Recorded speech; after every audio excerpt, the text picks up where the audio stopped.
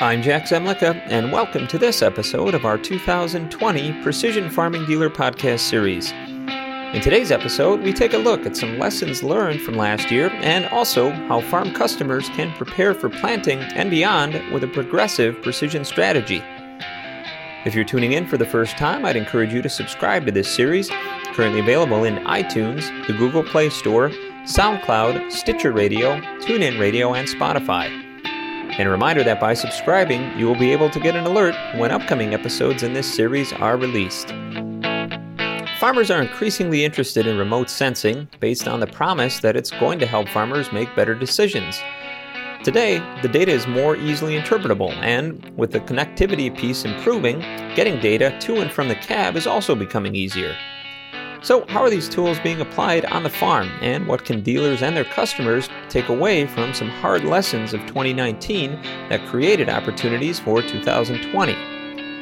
In today's Precision Farming Dealer Podcast, we share excerpts from my conversation with Ray Acevedo, Global Agronomy Lead for Topcon Agriculture, who highlights some of the emerging technologies and precision objectives that farmers could capitalize on in 2020. Since we're still not that far removed from 2019, I guess I maybe wanted to just get some initial thoughts from you on what are some things that you think came out of last year from a tech standpoint, things maybe that you saw in terms of some of the technologies perhaps that emerged, or things that maybe would have been particularly valuable given what a lot of farmers encountered in many parts of the country in 2019. 2019 was a pretty interesting year, particularly from data acquisition standpoint and cloud technologies to enable connectivity throughout the field, and especially in rural areas where we're always struggling with connectivity to move our data around. So we've seen a number of different types of technologies that came out that was pretty much intended on helping you extract your data from your sprayer, your tractor, or whatever you're doing in the field and getting it back to your cloud for analysis, for hope that it would help you make a better management decision. There seemed to be multiple companies throughout 2019 that was putting heavy emphasis on that. And then another interesting thing was I saw companies like Microsoft with their FarmBeats program really trying to start making some headways into the agricultural space. Seems like both obviously ag companies are focusing on the tech, cloud, and connectivity, but it was interesting to see even more non-traditional ag companies get into Microsoft, the Amazons, and IBMs of the world. They're really starting to move their eyes towards the ag space and seeing where they can fit in. And so that pretty well encapsulated what was really going on in the tech space during 2019. And, we had experienced a lot of hardships during the growing season in 2019, particularly through the Midwest with delayed harvest and a lot of variability in our weather conditions, causing a whole bunch of management issues. So people really started to look towards what should be looking at as far as technology goes to kind of help them deal with these variable weather conditions and make management decisions easier. And so 2019 was a busy year, Jack. Yeah, absolutely. And you make an interesting point, and this is probably a little more forward-looking, but also just kind of reflecting back on 2019. Obviously, you were kind enough to come out and speak in August at our Strip Till event last year, so we were kind of just really early on, potentially for a lot of farmers in the growing season for 2019, and obviously knowing how things ended up for harvest. From kind of that second half of the year, what did you kind of see or encounter with perhaps some of the technologies being applied in field? Anything that you saw farmers really maybe turning their focus to or adapting into their operation that perhaps maybe hadn't been a priority in years past given what we saw last year? Yeah, that's a good question there, Jack. I would say, what's pretty impressive to me is I really started to notice in the latter half of 2019, I would say our various large farms with a very progressive agronomy program and also independent agronomic consultants or regional-sized agronomy firms, I started seeing a lot more of this take matters into my own hands, grassroots approach for getting data to where you want it to be and making decisions on their own without having to go to outside sources. We were looking for like an automated prescription tool or something like that. People started to actually go back to the basics. They're like, I'm going to make the efforts and acquire the technologies I need myself. I'm not going to have somebody like tell me what I need. They did a lot of their own homework and then put these packages together in order to basically enable the farm to make better and easier management decisions. I've seen a lot more like grassroots approaches. When you look on Twitter, you looked on LinkedIn, even Instagram, all these different social medias, I actually started noticing a lot of people in this space that you would not have been figuring would have been going after the technology. We always figured it was going to be the larger companies that put together a tech package. We buy it, we install it, and then we go about our way on the farm. But in this case, I think there was a lot of farms that were getting frustrated, and agronomists getting frustrated with the fact that we have all this technology out there, but nothing's very consolidated. It's difficult to understand or how it should integrate together. So I just started noticing a lot more people taking upon themselves to become the integrator, figuring out what works, what doesn't, and then they started promoting those items within their own ag community, coffee shop talk, if you will. Started seeing a lot of things along those lines. And to be honest with you,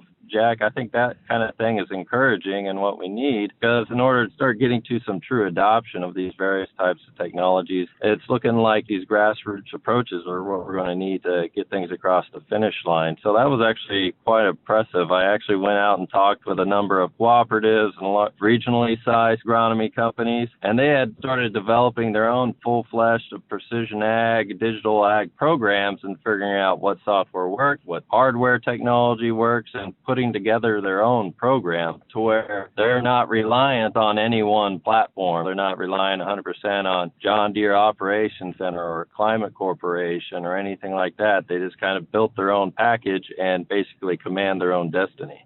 Mm-hmm. So thinking about, obviously, then what we're looking at here in the early stages of 2020 and I guess how things are positioned for farmers, particularly from a technology standpoint. And obviously, you've spoken a lot on sensing technology and some of the benefits there. I think it's interesting that we just wrapped up our 12th annual no-till practices benchmark study here. And one of the questions we ask in that study is about precision technology adoption for the coming year. And we have a list of different categories where we'll ask respondents to kind of indicate what their planned usage is for particular systems. And it was interesting that in a lot of areas, expected usage kind of was projected to decline, but one of the areas that we did see an increase was in remote sensing technology, which I thought was interesting. And you've talked in the past about, obviously, simplicity and incorporation into other systems as being kind of a real driver of getting that technology more widely adopted on farms.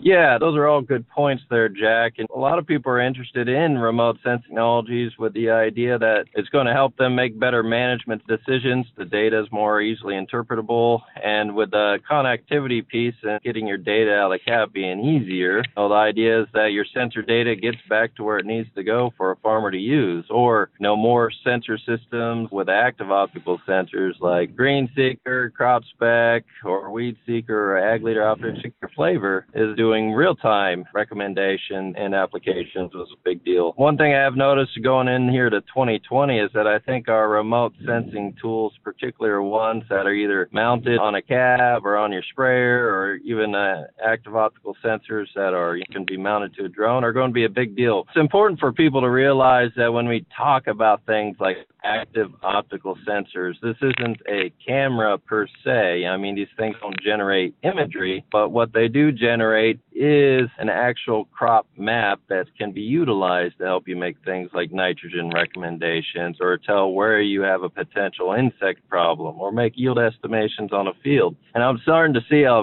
big resurgence of interest and effort, both from the farm and agronomy level, but also from a company tech level, on looking back at this technology of active optical sensors. It was a dated technology. A lot of people started using about 15 years ago, but it was difficult to use. The connectivity piece wasn't there. User interfaces were clunky. But now I'm starting to see a lot more effort in the space. And somebody just Googled up what's happening with active optical sensors in ag, they'll see a huge resurgence in all these different companies making efforts in this space. And so I think you're going to see in the springtime, when we start looking at crop care, fertilizer sensor applications and those kind of things, farmers are going to notice that there's a lot of companies out there starting to push these kind of remote sensing tools because of now their further ease of use and immediate actionable data that can be utilized for a recommendation.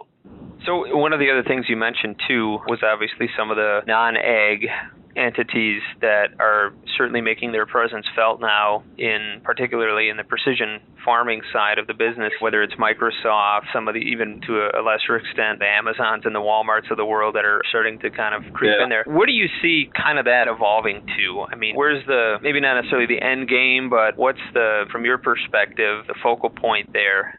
I think when you look at your Microsofts, your Amazons, and IBMs of the world, I mean, these guys really focus on infrastructures and providing a platform with some basic level tools to enable other companies to do something, to provide precision ag service, for example. And Microsoft or Amazon takes care of all the computing, the infrastructure, and maybe some of the baseline agronomy libraries, even things of that nature. But the point is that it makes it an easy access playing field for any other potential company to enter the space and actually start generating products quickly in order to compete in the precision ag world. But the underlying foundation for all of them is Microsoft or Amazon or IBM. And if you look at it, this is no different than what we do with our basic level personal computers, right? I mean, it's just easy for anybody to pick them up. You want to start doing some word processor stuff, anybody can do it. But what we're actually utilizing it for depends on the business. And so what they're doing is, I think, basically taking some of the winning formulas they've had to basically improve other industries and looking how they can apply these to the ag space. Our issues with data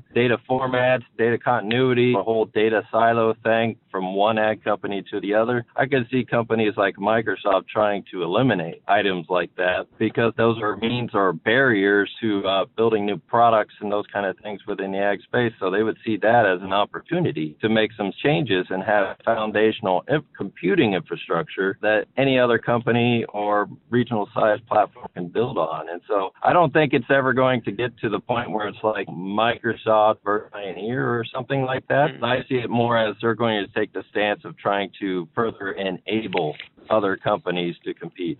Yeah, that's interesting. I mean, you kind of make the Microsoft versus Pioneer reference there, and you think of something like that, and that's probably hard to even fathom. But again, with thinking about what the approach would be, it sounds like it could potentially be much more of a collaborative partnership trying to get into the industry and figuring out where they fit versus maybe a conquer the world type approach.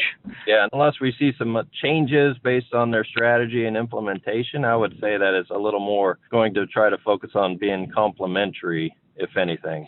Mm-hmm. So as we're kind of gearing up here and obviously starting to plan for spring planting in a lot of areas, what are maybe a couple of bits of advice, maybe 3 to 5 points that you would suggest for strip tillers, no-tillers, as they're getting ready to get in the field on maybe either tools they should be thinking about, systems they could evaluate that might be helpful, or even just kind of some basic stuff that before they get in the field, could be a technology standpoint, could be software, could be systems and otherwise, but what advice would you have?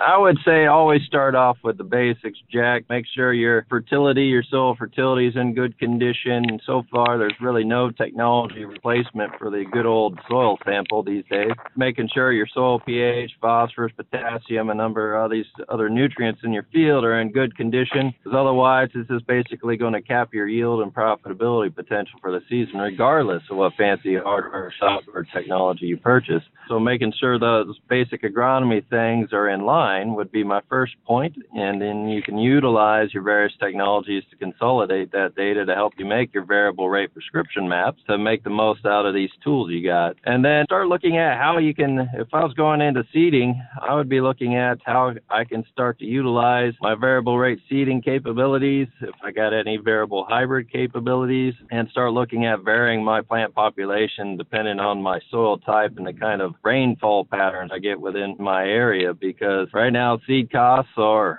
not cheap, pretty high, and if you already paid for a planter that has this capability to vary your seed and you're not utilizing it, well, that's money down the drain. And so if I was people gearing up for seeding, make sure my soils are in good condition, good fertility, so I can get a good base. Look at how I can vary my seeding rate, make sure I can get my seeding depth correctly for my soil type to ensure I got uniform seed placement, so I have good seed germination, because we always got good moisture where we place the seed at. So we make sure we got a good stand. So a good stand is pretty much critical and dictates whether or not you're going to have a good year or bad year. So I would be focusing on those things. And then once I cross that hurdle, then I would be looking at what am I going to be doing for an in-season nitrogen program to better adjust for what Mother Nature gives us. A lot of us past couple years, especially last year, kind of got caught out with some serious rainfalls and nitrogen loss conditions. This is where your active optical sensors, satellite imagery, those remote sensing tools like that, Jack, could really help farmers and agronomists decide which fields need some extra shots of nitrogen and which ones are doing just fine and dandy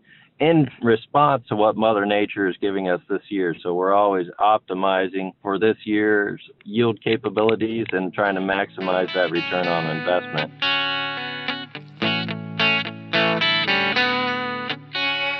Well, thank you, Ray, for sharing your insight into the precision farming picture for this year.